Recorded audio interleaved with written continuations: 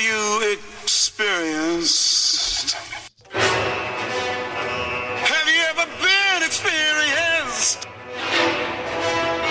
I have.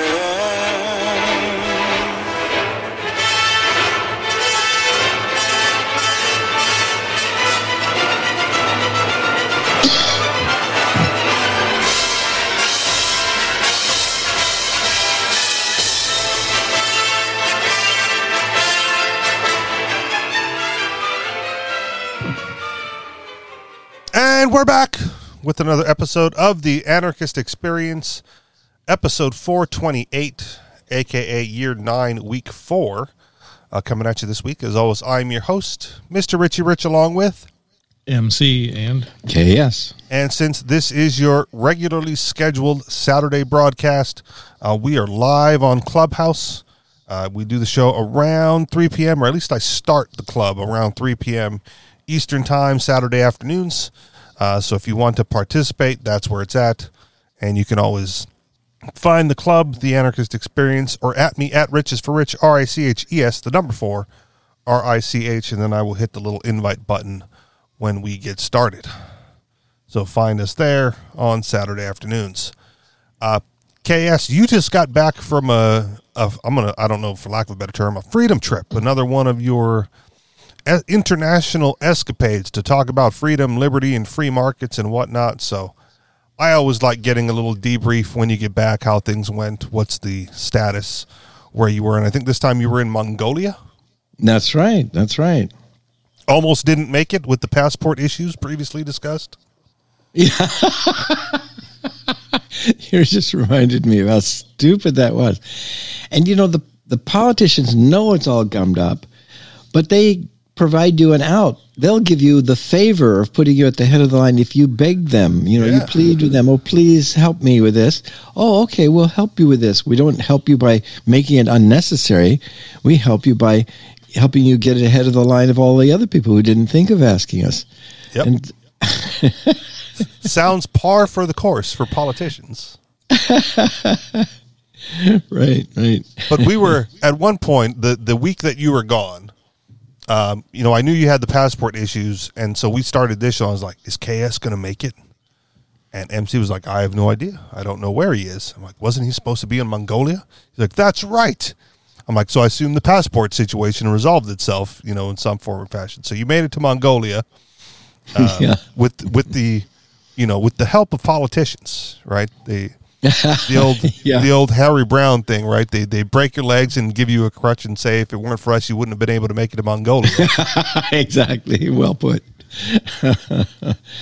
Yeah, and it was a fantastic experience. I mean, the Free Market Academy, hosted by the Silk Road Foundation, and that's some really, really wonderful libertarian people there. Well, you know, they're doing all kinds of stuff. They're translating all kinds of books by Austrian economists and Ayn Rand, and I just saw another book that they translated about the global warming issue that was an excellent translation. And anyway, so and was there a theme to the event? Like what was Well, the Free Market Academy was, I think I gave 7 presentations out of 10, maybe 12 that were done, and the theme was free markets and prosperity, and then all different aspects about it. I talked about my immigration. I talked about money and banking, government price controls, government's regulations, government taxes, and then government alternatives to government in all the other areas. So, and the students had some interesting questions. After it was all over, then I was invited to speak to the main planning institute for the city of Ulaanbaatar, and they were open to free market ideas too. I mean, I found it very, very friendly environment for free market ideas. I mean, I was there first in 1992 when the Soviet Union first collapsed. Mongolia was a separate country, but it was under total Soviet domination. And when the Soviets departed, It was a shambles. It was a broken down, dirty, dysfunctional country with nothing there. And I'd say that in the past 30 years, it's become really prosperous and successful by comparison to, in a way, if you've been to China, you see a lot of the prosperity in certain cities of China, and that's the way it is in Mongolia too. All right. But much less government dominated than in China, and there is no communist party. There is a good democracy that elects fools and then elects people that kicks them out. Right now, they got the guy who kicked them out. So you frequently go on these international excursions to discuss free market ideas around the world. Do you think that those that attend those conferences, or the populace in general, is more receptive to the ideas of freedom and liberty and free markets than your typical American? And if so, what do you think is the cause of that, or not?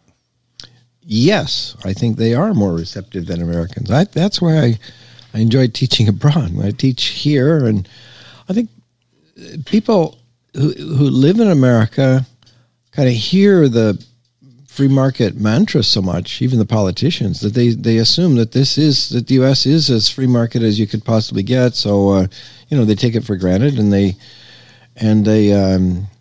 shrug, and they're disinterested in all the arguments about it, and how the creeping interventions undermine it and bring it down.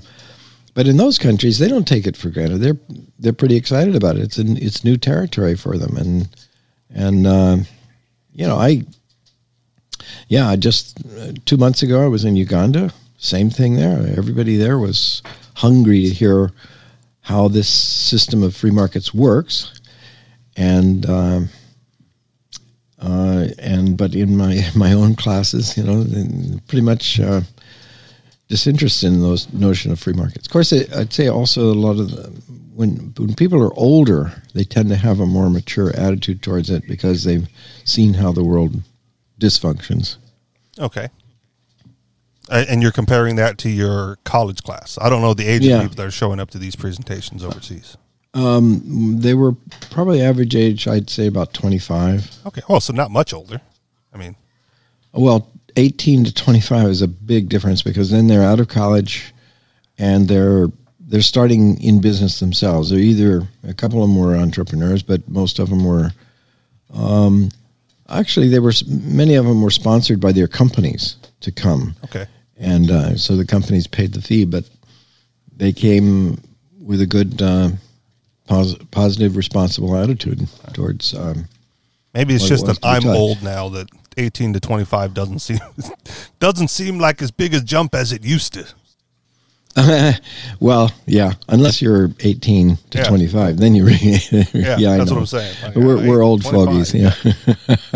I thought these were adults in their 30s. So wait a second. So when they look at us, anybody over 30, they think we're all old, and you think because they're under 25 that they're all young. Yeah, they're all the same. Yeah, no, totally.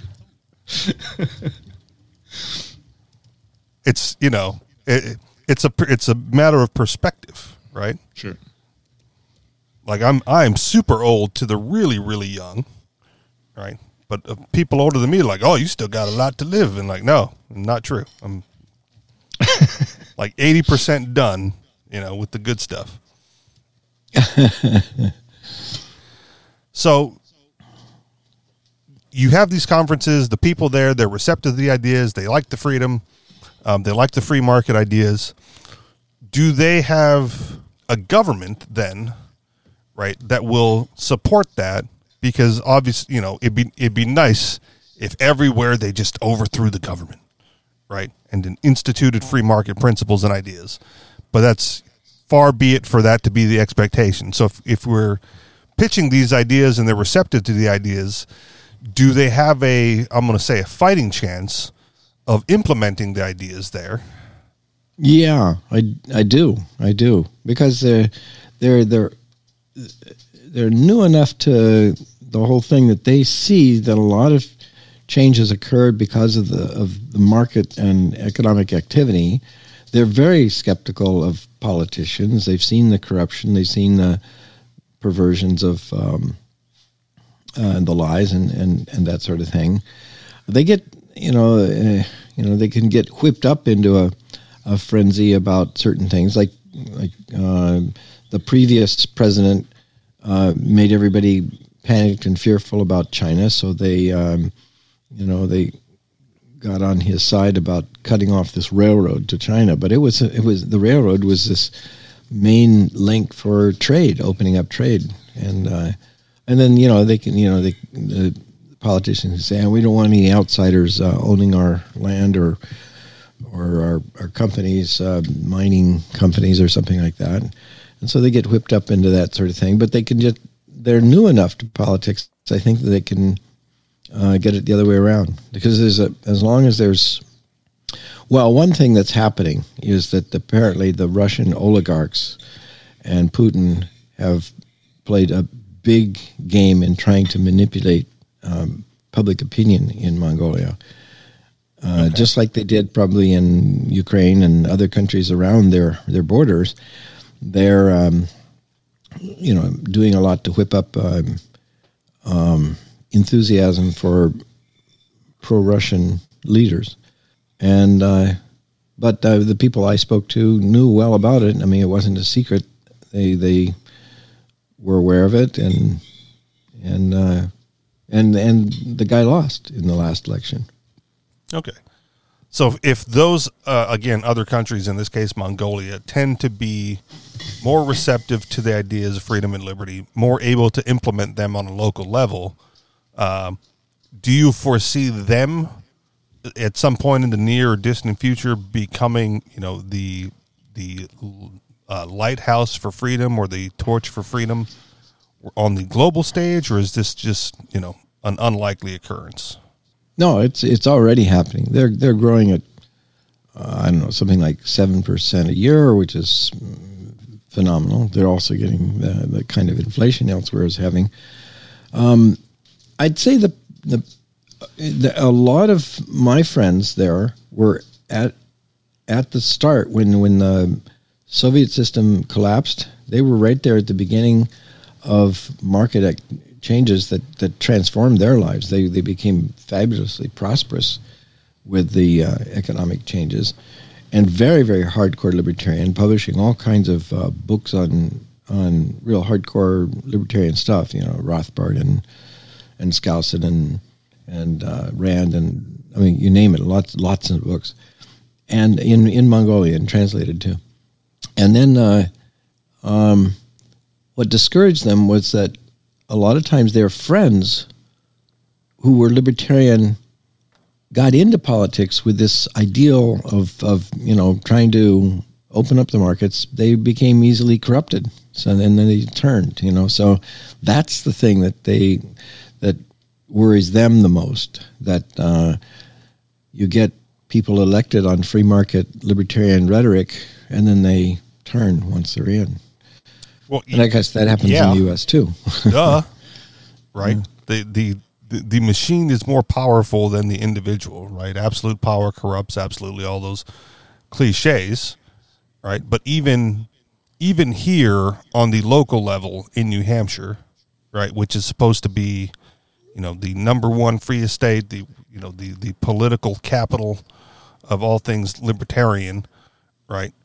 And some of them get elected, right, to office. And, I've spoken to some of them as well in, private conversations. And I go like, now that you're in, right, what's stopping you from just proposing bills that are pro-freedom? And to their credit, recently at least one or two of them are responsible for the secession bills that have been introduced, obviously squashed. But they finally, did something bold and brash, right? But the answer that I've gotten before is, well, we can't introduce anything radical because then we'll lose our political capital, and then we won't be able to make any headway on the incremental changes along the way, right? So it becomes less about pushing forward the ideals of liberty and freedom and free markets, right? And more about, well, how can I maintain my small little office, right, without rocking the boat too much, so we can get these smaller changes passed, right? They have no desire to make the big changes, right? And one, I think those are just different games. If you want to just stay with the ideal and press the ideas, then you stay in the ideal shaping world, social media, books, lectures, and that sort of thing. If you're into the politics game, you can't expect that also to be the ideal ground. You got to kind of choose, because if you're going to be the hardcore idealist, it runs against the pattern of politics, that what it takes to put together coalitions enough to get enough votes to get elected. Now that's why I like the parliamentary systems of Europe and almost all the rest of the world compared to the U.S. winner-take-all system. Because in those countries, you can be idealistic, win 1% of the votes, and have a voice. Sure. But you can't in the U.S. winner-take-all system. You've got to win 51% of the vote to take a seat anywhere. And that's much harder to be idealistic and so it becomes principle. A compromise on principles, right? It becomes a corruption towards the ideals, right? Well, we can't do that because I'll lose my political capital. I must vote this way and stay within party lines, right? Yeah. Like, well, what's the point of running then? You're just as good. You're just as bad as whomever else would have been in office if you're not going to do anything different, right? In order to keep your political power and your political capital, right? What's the point? I could get that out of anybody, right? You were specifically chosen as one of us, right, by those who vote, right, because you were different, and it turns out you're not.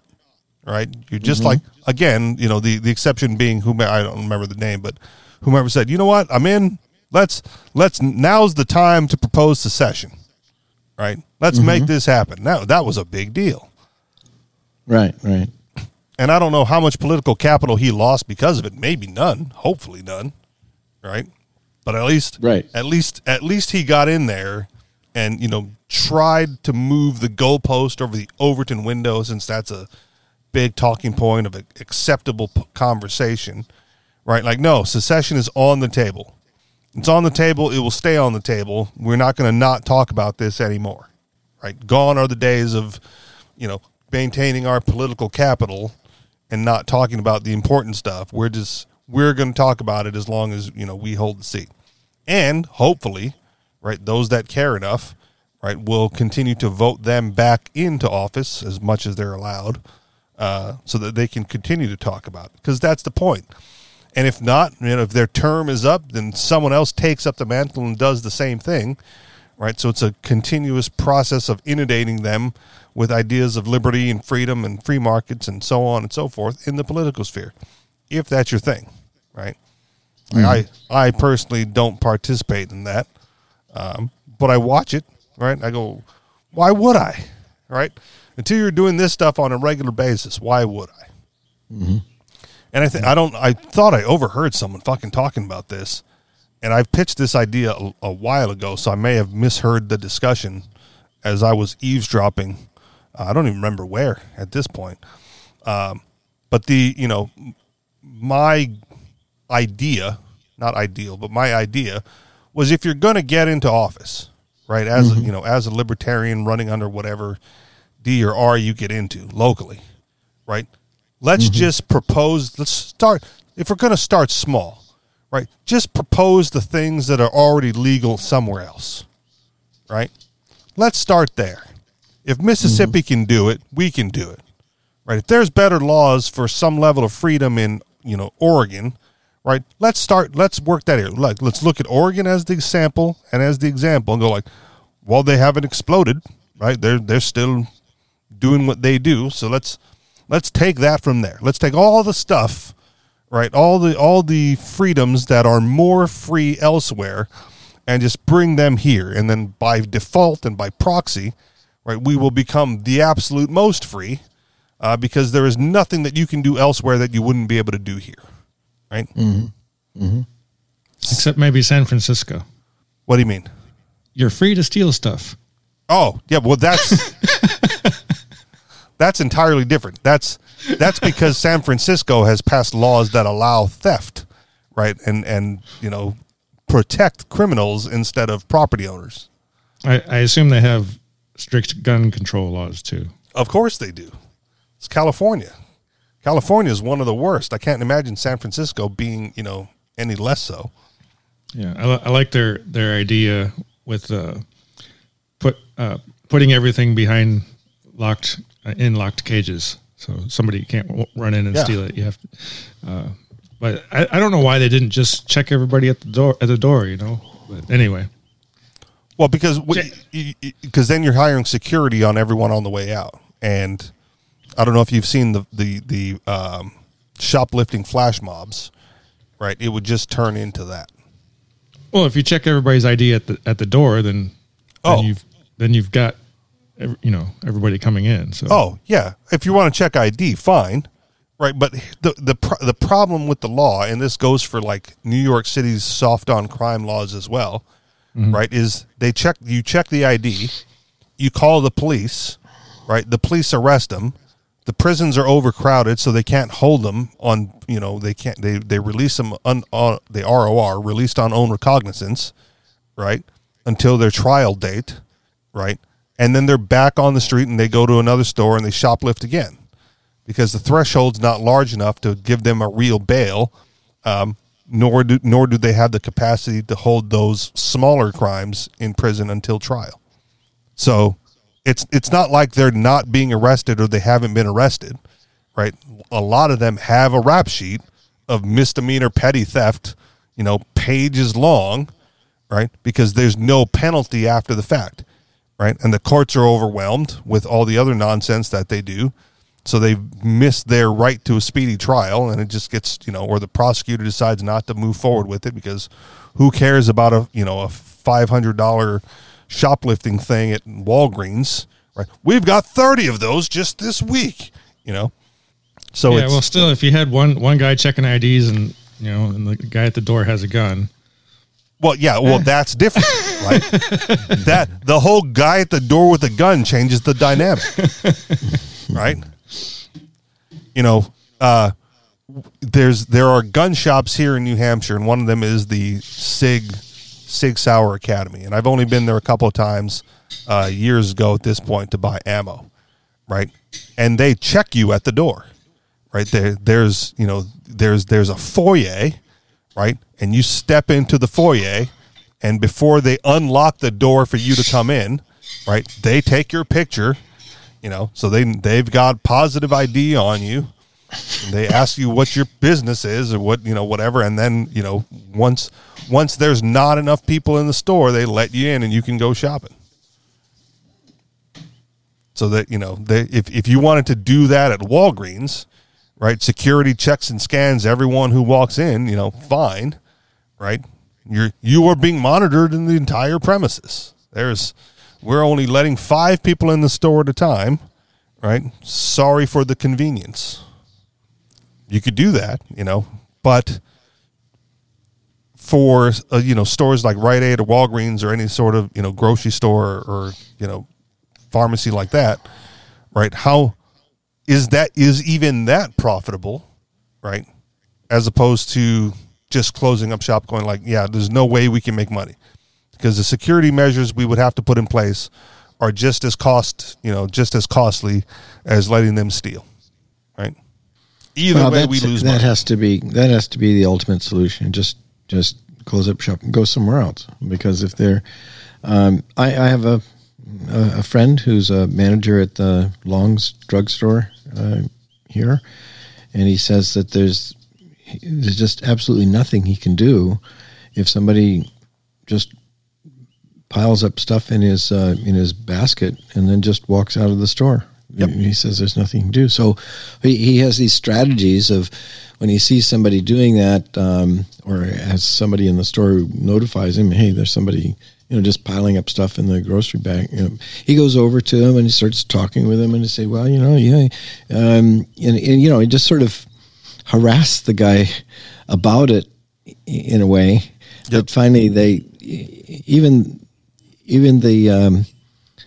the shoplifters figure, it's too much of a hassle to have to go with this guy. I'll go down to the next store and do it. Yeah, that works. That is a strategy. That works. But, I mean, I don't know that any kind of system is going to, I mean,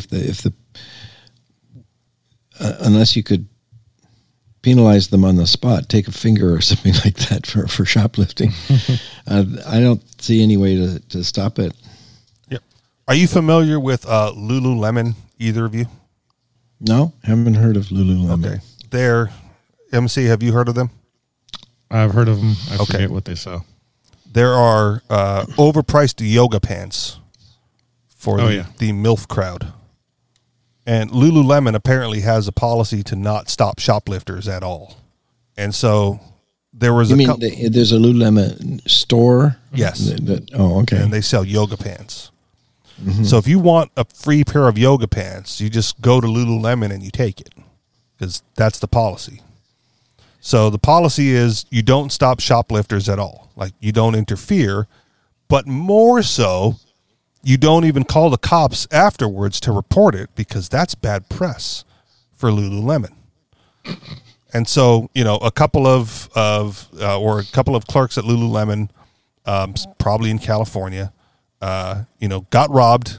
They followed the policy, right? They didn't interfere. They didn't do anything. They just stopped out of the way. The shoplifter made way with a handful of yoga pants, and then they called the started police. Handing them out outside. Yeah, why not? They're selling them outside. And then they called the police to report the shoplifting, and then they got fired for calling the police to report that they had been stolen from, or and I don't know if it was armed, right? Like, if they were in any danger, probably, but they should have, the employees should have just stole the whole store. Sell everything out on the sidewalk. Yeah, sell everything out of pocket. Yeah, what are they going to do? It's violation. I'll give you a 90% discount if you pay me cash.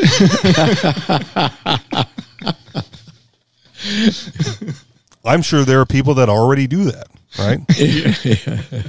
No, say what you want about shoplifters, and I don't remember the exact statistic, but most, maybe not anymore, but at one point in time, most of the shrinkage was from employee theft. Yeah, I've heard that. Yeah. I've heard that. And that's right. I remember years and years ago, I was working for the JCPenney company and got to talking with one of the security guards who's a, incognito security guard. He walks around the store all the time to try and, watch out for theft and all. And he said, the 80% of our theft are from employees that know where he is and when he is, and so he's got to always stand at the door or the exit for the employees. That's where he catches most of the stuff. Yeah. But at the same time, JCPenney's had these policies that you go in and this woman would come in every year. She had like 5 kids, and she'd say the shoes don't fit for all 5 kids. And they said, well, when did you get these? Oh, we got them here last year. And I come in every year and tell you that the shoes don't fit. The kids are growing, and we want new shoes. And so JCPenney's said, just give it to them if that's what they ask, because they don't want the employee associate making judgments about these people, and because you lose start losing customers, get a bad reputation. They said that they had a guy, a coach for a baseball team, a little league baseball team. He'd come in and buy a whole bunch of bats just before the big game. The very next day, he'd bring them all in, return them all, and say they're all out of round. And JCPenney's, without questioning, would just, match it. Of course, JCPenney's isn't doing well these days. I don't know if they're even still in existence. But I think there's one somewhere in New Hampshire. Yeah, they're closed down everywhere else. But I haven't been to one since I was a kid. It's probably been at least 30 years. James Cash Penney was the first to bring on that whole idea of return. That you can return anything you're dissatisfied with, and, Yeah. and it was a real positive success. It built lots and lots of customer loyalty over the years, but of course it got abused. And Of course, it got to be. hurt them. The problem is if you maintain a policy like that, right? The abuse gets built into the price for regular customers, Sure. Yeah. right? And they go like, "Well, why am I paying so much more for this?" I said, well, because too many people are stealing it, and so you pay double. You've got the shrink tax attached to the price of your item now. Now, on that employee side, I might be guilty of this in a way, because I believe that money is fungible, basically, right? So I used to work at a salad restaurant, and every shift you work, you got to make a salad, right? Well, occasionally, you get tired of salad and you want something else. Well, conveniently, there's a burger joint next door, right? And there's the cute girl that works at the burger joint next door. And every time she works, she gets a burger, right? You go like, well, you get your burger, I'll take my salad, and we'll trade outside, right? And I've never had a problem with that, right? Like, you give me a free burger, I give you a free salad, it's our employee meal. It doesn't matter to me. And I worked at a discount retailer. It was called Tuesday Morning, kind of like a Ross or a Marshall's, or one of those, little more high end, I guess they think, than those. And we had and you get an employee discount, right? And we had an employee who would use her employee discount when her mom would come in and shop. And I went, that's fine, because you could just as easily have your mom give you the money, right? You buy it, you take it home, and we don't care. Like, who would know, right, if we made you jump through this extra hoop just to get the stuff at a discount? Well, the store manager put an end to that. He's like, no, she's not allowed to use her employee discount for her mom. I go like, why not? I gave him the same explanation, right? If her mom gives her $100, $100 bill, and she comes in and buys $100 worth of towels on an employee discount and takes it home and gives it to her mom, like, how is that functionally different than her mom coming in and giving you a $100 bill and taking, the employee discount on the towels? It's like, doesn't matter, not allowed. All right, well, fuck it, just steal the towels then, Like, if he won't give it to you, when he's not here, just take it and we'll mark it off, because that's dumb, and I'm more about doing what makes sense than I am about following procedures necessarily. It didn't happen often, but it was just, one of those dumb things that bosses pay attention to that I don't give a shit about. But I never considered it theft or stealing, right? I considered the reverse, right? You're allowed, and he's stopping you, and so how do you make it up when the boss isn't giving you what you're allowed? Well, you just take it. You make up for it elsewhere. I remember one time applying for some jobs. Right out of college, I was sort of desperate for employment, so I was applying to be a stock boy at the Dart Drug Store in Virginia, and another case to be sort of a clerk at the Spencer outlet and so on. And twice, I had to take lie detector tests before getting these stock boy jobs. And the lie detector test, in the first case, it said, have you ever stolen anything from an employer? And I, being super sensitive about it, trying to think, did I ever even walk home with a paper clip or a pen from an employer, and thinking maybe I did, at any rate. So it registered. I don't consciously remember, but who knows? Maybe I walked home with a paper clip or a pen, being hypersensitive about that. And so I didn't pass that test. Yeah. And the second test, I remember, because they've got the thing around your chest to test your breathing rate, a blood thing on your finger, 3 different ways that they're measuring your sensitivity to the question. Another one is, do you have a college degree? And he says, well, this registers badly here. you don't have your college degree? I said, well, actually, I do have. I have a graduate degree, but I didn't want to tell you about that because I thought you'd consider me overqualified and you wouldn't give me the job. And he says, well, you're right. Yeah. So I did have the college degree, but I had more advanced than I was letting on. So You're at any a rate, smart thief. But I lost those 2 jobs. But I got a job in the government easily enough. They didn't ask me if I lied because that's assumed. Yeah.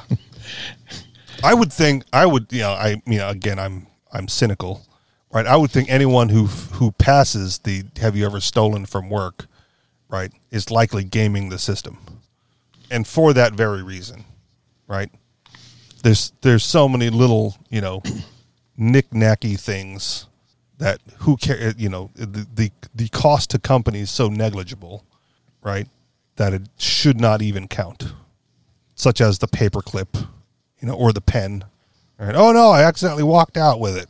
God, you stole. Yeah, technically, sure. Yeah. But I mean, there are varying degrees. If you feel guilty about it because you have a conscience and principles, anything you walk out with, a piece of paper, is technically you're feeling guilty for. But if you don't feel any guilt, I guess the best way to pass those tests is just not feel guilty about any of the and not consider it theft. Yeah, well, then you're hiring sociopaths, and yeah, right. which is why I would rather have a conversation with the person who failed it, right? Like, let's talk about this. How bad was it? Is it anything we need to worry about? Right? You weren't embezzling funds, Mm-hmm. Mm-hmm. So who cares? So you were on the Freedom Tour in Mongolia. There is a Freedom Festival upcoming here in New Hampshire in, I think, less than a week's time. I think Fork Fest has begun and Pork Fest is soon to follow. And because I don't go, I really don't care about the dates too much. I just know when my extra day off is upcoming. I go, sweet. I don't have anything to do. And there is some. Go ahead. Mm-hmm. Well, every one of these events has a different character. They focus on different things and have different kind of audience and that sort of thing. And I've not been to those, so I don't know how good they are. I've been to Freedom Fest many times, and it's very worthwhile. I recommend it to people.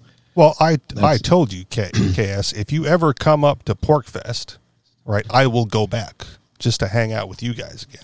That sounds fun. So here's the problem, though. Like, the year that I went, after the fact, they told me, like, oh, yeah, that was the worst one ever. Like, that one was bad. It was terrible. You should go again. I go, well, first impressions mean a lot, and that was my first impression, and I was not impressed. So to convince me to take a week off from work, right, spend hundreds of dollars a day on food, lodging, etc., right, after having driven 3 hours into the mountains and into the wilderness, to hang out with the same people I hang out with in town, right, you got to do better than that. But recently it's gotten better, allegedly, right? I haven't gone, I don't have firsthand experience, but that's what they say. And the evidence that it's gotten better is it sells out relatively quickly. So if this Pork Fest is any good, at the end of Pork Fest, people will already be booking their campground sites for next year, and the campground sites sell out faster than the Pork Fest tickets. So there are more people attending than there is available space at the campground. So if you're going to attend, right, you have to be Johnny on the spot for next year. And as soon as the Pork Fest tickets, get announced, those sell out relatively quickly now as well. Within a month or two of the prices, being on sale and going up and whatnot. And so it's been difficult for, people have been looking for tickets, and there's a secondary market because plans change and all that other stuff. But if you guys ever decide to come up to a Pork Fest, I will make it a point to attend that one as well. Otherwise, I'm probably not going back anytime soon. But that is the festival here, right? It's the more relaxed version of what the Free State Project puts on. They put on Liberty Forum and Pork Fest each year. And Liberty Forum is, libertarians dressed in poor-fitting suits, pretending to be important and giving lectures about economics and freedom and liberty and whatnot. And Pork Fest turns the campground into an anarchist paradise, basically. If you can follow the non-aggression principle, you can basically do what you want unabated at Pork Fest. And, of course, that causes some division amongst people. And there is a whole bunch of drama and hoopla going on this year. Is it like the old hippie parties where half the people run around nude and drugged, or is it a different kind of thing that people get upset about? So there is that concern. I saw one post earlier today on social media, actually. It's like, is anyone else bothered that the nudist area is right next to where the children play? Right. So yes, you could see that at Pork Fest. And then, what you do with it is between you and your family, right? If you don't want to see naked adults, then migrate your kids somewhere else on the facility, right? It's a large enough campground, and there's not enough nude people to dominate that. But yes, and drugs are in abundance, right? So you feel free to find someone to sell you just about anything you want. Within reason. How do I want to put this? I don't think there's a lot of heroin users and methamphetamine users at Pork Fest, right? But there is a lot of marijuana, there's a lot of mushrooms, and a lot of psychedelics, because apparently that's what libertarians do, within reason. You had a question? No. So one of the big points of contention this year is somehow Robert F. Kennedy Jr. has gotten a speaking role on the main stage at Pork Fest. Now, Pork Fest is supposed to be, the more anarchist styled convention, right? Like RFK might be good at Liberty Forum if you wanted to have him there in his suit. But Pork Fest is definitely not the place for that, generally, in a lot of people's opinions. Personally, again, I don't go, so I don't care. I don't have a stake in, I don't have a dog in this fight. But I did think it would be funny, seeing as how. Oh, and here's the other point, that is most problematic with having him speak. Right, it's an open campground, right, with events going on in many different areas. One of which is the main pavilion. Right, it's covered. It's concrete, there's a microphone and electricity and all that other stuff that doesn't really go with camping, but it's there. And so he's getting a main stage speaking engagement, and he is restricting the carrying of firearms into that vicinity whilst he's there. Right, that was his contingency. Right, I will speak, but nobody is allowed to be armed.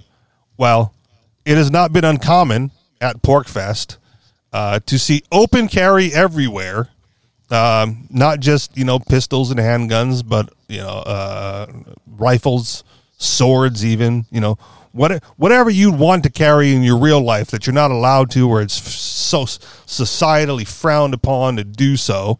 Right, you can do there. And so this jabroni comes and says, like, well, yes, I know that this is the Freedom Festival, but not during my speech. So there was a whole bunch of people up in arms. And a sidebar for just a moment, there is a hill at Pork Fest. If you look for old Pork Fest pictures, if you look for the Pork Fest group photo, you can find so many years of this Pork Fest group photo that they take. And it's on a grassy hill overlooking the pavilion. And so it dawned on me this, earlier today as I was doing other things. I go, man, wouldn't it be funny to just park, a Lincoln convertible on top of the hill while he's giving his speech, just as a little bit of a reminder, of the family heritage. And when I told someone else this idea, the response I got back was, well, someone is planning a musical protest, and they're just going to play like the Dead Kennedys while he's speaking and get that as loud as they can. And I thought that was in the same vein of funny, so I'm like, I'm for that as well. Me like you that.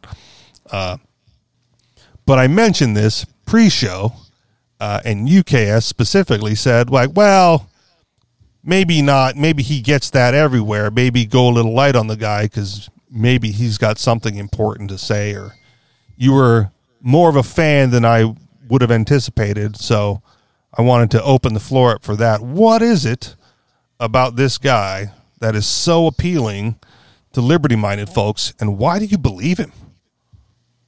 Well, I could say that from the left, he's the best that I've seen, because he's open to criticizing the establishment. So he's kind of like like what Trump did. Okay. And the left hate him here too, by the way. Like there was the Democratic Committee of New Hampshire put out a thing that, forbade him from showing up at Porkfest or some bullshit like that. And he's like, I'm fucking going anyway. Screw those guys. So he is from the left, but also not well liked by the left.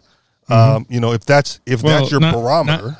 Not by the establishment, for sure. Sure. And so anyway, he's specifically attacking the CIA because, well, they killed his uncle, or allegedly. So, and that's good because if you haven't heard any of the conspiracy facts about the CIA, you should maybe find out because they're not a very good organization, and nor is the FBI. And we see that constantly with their attacks of either Trump or individual parents for daring to question the Pride Month. Everything seems like a psyop when it comes to the CIA and the FBI. Yeah. Right. Like I don't trust anything when it comes to those political how can you? issues. When you have an organization that exists with this specific power to have secrets and lie and create propaganda, you can't believe anything they say, and they should go kill themselves because they're not like RFK would say, they have no place in a free society. So sure. Now, to that extent, we'll get back to the RFK thing here because I still want to get KS's thoughts on it. I saw a social media post, this morning because the gun issue is the big one, right, amongst the left right now. And it was basically, I don't know the whole story, but apparently some good guy with a gun, right, lined up his, kids in public and just went down the road and killed his kids and wounded the kid's mother and his wife or whatever. Right. So the good guy with a gun thing, is out the window because here's not a mass shooter, but here's what we would call a good guy with a gun doing bad things again, and therefore we must ban them. And the first thing that went through my head, well, this has got to be a psyop, right? It's got to be, it's anytime they're so quick to jump on it as a matter of public perception and getting their agenda passed. Right. I just don't trust the official narrative. Right. It was highlighted again today, the Las Vegas shooter. Right. Are you familiar with this guy? The guy from the casino window? Yes. Okay. And again, I don't have all the facts. This is, meme talk on social media, but it makes you wonder, right, how he was able to get all that equipment, up to the room, disable the security camera and the fire alarms in a casino, right? Remove 800 pounds of glass and then fire upon a crowd unabated for 10 minutes, right? With no training and no motive, right? I go, what? Okay, I don't know what happened, but what they're telling me happened probably ain't it. And this, if this is true, supports that, right? How can you possibly believe that, knowing that? And again, I don't know what the truth is, but I don't believe what they're telling me. And, follow the money, follow the agenda, and go like, well, they're clearly using this as a way to get other things passed, right? To strip away more rights, more liberties, more freedoms, and your guns in this case. Are you saying that you think that it's conceivable that it could be a conspiracy setting this guy up to get people to turn against guns? Well, yeah, because they go like, well, he was a good guy, had no criminal background, and had no motives, so he was able to buy the guns legally, right? And that's the thing. All these shooters recently were able to procure firearms legally, right? And so the claim is that the legal way to acquire firearms is not stringent enough. We must close the grasp even tighter and make it more difficult to obtain firearms in this country, right? With the end goal in mind of at some point closing that grasp so tight, inch by inch, right, that is just impossible to get any, and having one is then illegal. So that every time there's a shooter, right, we need more gun control. We need universal background checks. We need a database of gun owners, yada, yada, yada. That'll solve it, right? And when that doesn't solve it, they go more, right? It's these bump stocks, it's these pistol braces. It's these triggers. We need to crack down on gun parts, and then you have people, I'm going to say libertarian hero Cody Wilson, right? Who they also tried to take down, and I don't know his personal life or his personal preferences, right? But they tried to get him on like the underage prostitute thing, and I don't know how far that went, and it hasn't been in the news recently. But they tried to pin that nonsense on him too, whether it was true or not, don't know. But he is now selling the 0% pistol and the 0% rifle, and it's basically they sell 80%ers, or they call them 80%ers at least, and it's a mostly milled piece of metal that you put the final touches on and turn it into a firearm that doesn't have a serial number. Do you understand what I'm saying? Do I need to explain that better to either of you? No. Okay. So as they crack down on these, right, and they went after 80% arms, and I forget off the top of my head, I forgot the name of the other one, getting the customer database on who purchased these 80%ers, so the ATF can go harass them. And so Cody Wilson said, like, okay, so here's the 0% gun. Right, it's just a hunk of aluminum. Now it's just a hunk of aluminum, but here's the program. If you buy one of my milling machines, right, that will mill it down to the fire control group of a Sig Sauer pistol, basically, maybe a Glock. I don't remember. I think it's Sig, because Sig has designed a pistol years ago where the registered gun part is just a hunk of metal. Right, within the frame, within the frame of the gun. So you can swap out grips, you can swap out slides, you can swap out and customize this thing to no end, right? And this little thin rail of metal that goes in, right, is what the ATF considers to be the gun, right? And so Cody Wilson goes, okay, so we'll just make that, right? You buy a block of aluminum, or whatever, and put it in our milling machine, and the milling machine, the CNC milling machine that he sells, the Ghost Gunner, right, will mill out that part.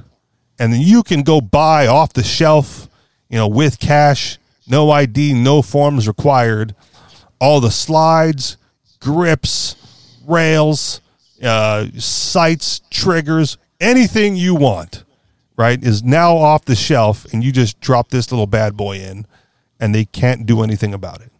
It's a 0% pistol. Your move, ATF, right? And so back and forth we go. So what can they do in the end, right? They're going to try to take away all the legal channels, right, for the average American to do this, and the only thing that's going to be left are these underground channels that have limited access. But we're glad they exist, right?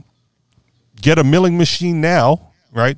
Get on the waiting list now, so that you'll have it later and can use it later when everything else is disallowed, or before they take everything he's got, right, and go after him, for his stock of machines and whatnot. But the plans are already up, so build your own, right? Get the file online now, so that they can't stop you later and let that spread like wildfire through the internet. But it's the 0%er, right? From a hunk of how are they going to call a chunk of aluminum like a pistol at this point? And the answer is they will do their damnedest to find a way. So for all RFKs, bitching and moaning, right? He's going to be the anti-freedom candidate at a freedom festival who won't let the participants, carry their firearms anywhere near him because he's too good for that, right? I'm the politician. You bought tickets to this festival. Here's the rules of the festival, but because I'm here, we're going to change things while I'm here. Holier than thou, motherfucker. I think if he's invited as a speaker, he sets his conditions, and that's his right to set his conditions. If they don't like the conditions, they don't invite him. That's the same thing. A guy says, well, I'll come if you pay me $4,000. And they say, oh, well, we can't, we don't want to. Okay, I don't come. I mean, that's just the condition. I mean, you might say the same thing about, I've got a bladder problem. I want to be able to have a toilet break after an hour of sessions with you. Well, we can't arrange that. Okay, well, then I'll just go somewhere else. And I don't see anything nasty about it. I just say that that's his condition. Either accept it or don't accept it. Right. So I hear what you're saying, and that's why there's contention, right? Because the people who like to carry their firearms around have already purchased tickets, have already purchased campsites a year ago, right? Under the assumption or under the contract that this is allowed at PorcFest, right? And now they are being defrauded of their right to do so because the organizers allowed this politician to have his conditions met rather than just telling the politician to fuck off, right? Yeah, this is PorcFest, bruh. If you want to speak, you speak under our conditions, not the other way around. If you want to reach out to the libertarian populace congregating in New Hampshire, right, you better fucking align yourself with libertarian ideals quick, fast, and in a hurry, right? Or fuck off. Is there any way for them to actually enforce that? Is it just one section or one area that he's speaking in? Yeah, we're going to find out. I mean, like I said, it's a big campground, and he is on the pavilion. So how close can you get to the pavilion with your firearm? I am hoping that there are activists that are going to test that boundary, right? Yeah. So that's it might be totally absurd what he's asking for, or maybe he doesn't even realize what he's asking for. He's asking for everybody, maybe within sight, but outside of the pavilion to have a gun, but people near him won't have a gun. Guess what? If you're in the pavilion and that's the range, you are in firing range, bruh, and it won't even matter. And if you're afraid, right, you are in probably the safest place you are ever going to be in the history of ever at this point, right? Because damn near everyone there, right, a healthy percentage of people there are armed, some concealed, some not concealed, and there's nothing bad really happens in that realm, right? Like there's no gun deaths in the history of PorcFest. I don't know, don't even know if there's a negligent discharge at all. There's gun training classes, right? There are people putting those on for new, the new shoots. So it is gun friendly. It is freedom. It is the best example of positive anarchy you will find on the planet. Insofar as, vendors show up and they vend what they can, and you could buy what you want and you could use what you want. I know Captain Kickass said he's going to go there and he will take anything for his merchandise except Federal Reserve notes. I'll take whatever crypto you want. I'll take whatever metals you want. I'll take gold backs. He'll take it all, right? And if you only have Federal Reserve notes, right, then you can fuck off and find someone to trade with first and then come back to me, right? This is the place where you will find someone to sell you silver, sell you gold backs, sell you whatever it is you want, sell you crypto, and then you come back to me and we can then trade. But don't come to me with your Federal Reserve notes. And I thought that was beautiful as well. There's also going to be a drag queen story hour because that was a big deal apparently. So now they're putting on a drag queen story hour somewhere at PorkFest. Going to read the Tuttle Twins to whichever kids show up for that event. That'll be fun. Yeah. So, and that was drama. That was drama amongst the conservative libertarians, right, and the left-leaning libertarians. Like, why would you subject the kids to drag queens? It's the freedom event. Well, you're not being subjected to anything. We're having an event. If you bring your kids will get a story told to them by a transgendered individual. If you don't want them interacting with a transgendered individual, then fuck off and go to another event, right? Doesn't have to be complicated, but apparently, again, there's always drama of some kind. Speaking of which, I guess you heard the news that Tracy Ryan had passed away. Yeah. I have not, and I don't recognize that name at all. So, she was the chair of the Libertarian Party of Hawaii. Oh yeah, see, I did not participate at all in libertarian politics in Hawaii. I ignored it as much as more so than I ignored the Libertarian Party here. It's more prevalent here, right? So I pay more attention to it, but I don't participate at all. Couldn't tell you the names of anybody with any seat of power in the Libertarian Party, national or local. Mm-hmm. All right. We're at the end of the show. Any final thoughts? No. All right. Thanks. Well, let's wrap it up then. That'll do it for us. You guys know where to find us. AnarchistExperience.com. On Telegram, t.me/anarchistexperience or t.me/the Anarchist Experience. Go ahead, KS. I'd love to hear your headlines anyway. All right. And if you would like to contribute to the show, you can do so through Patreon, patreon.com/the Anarchist Experience.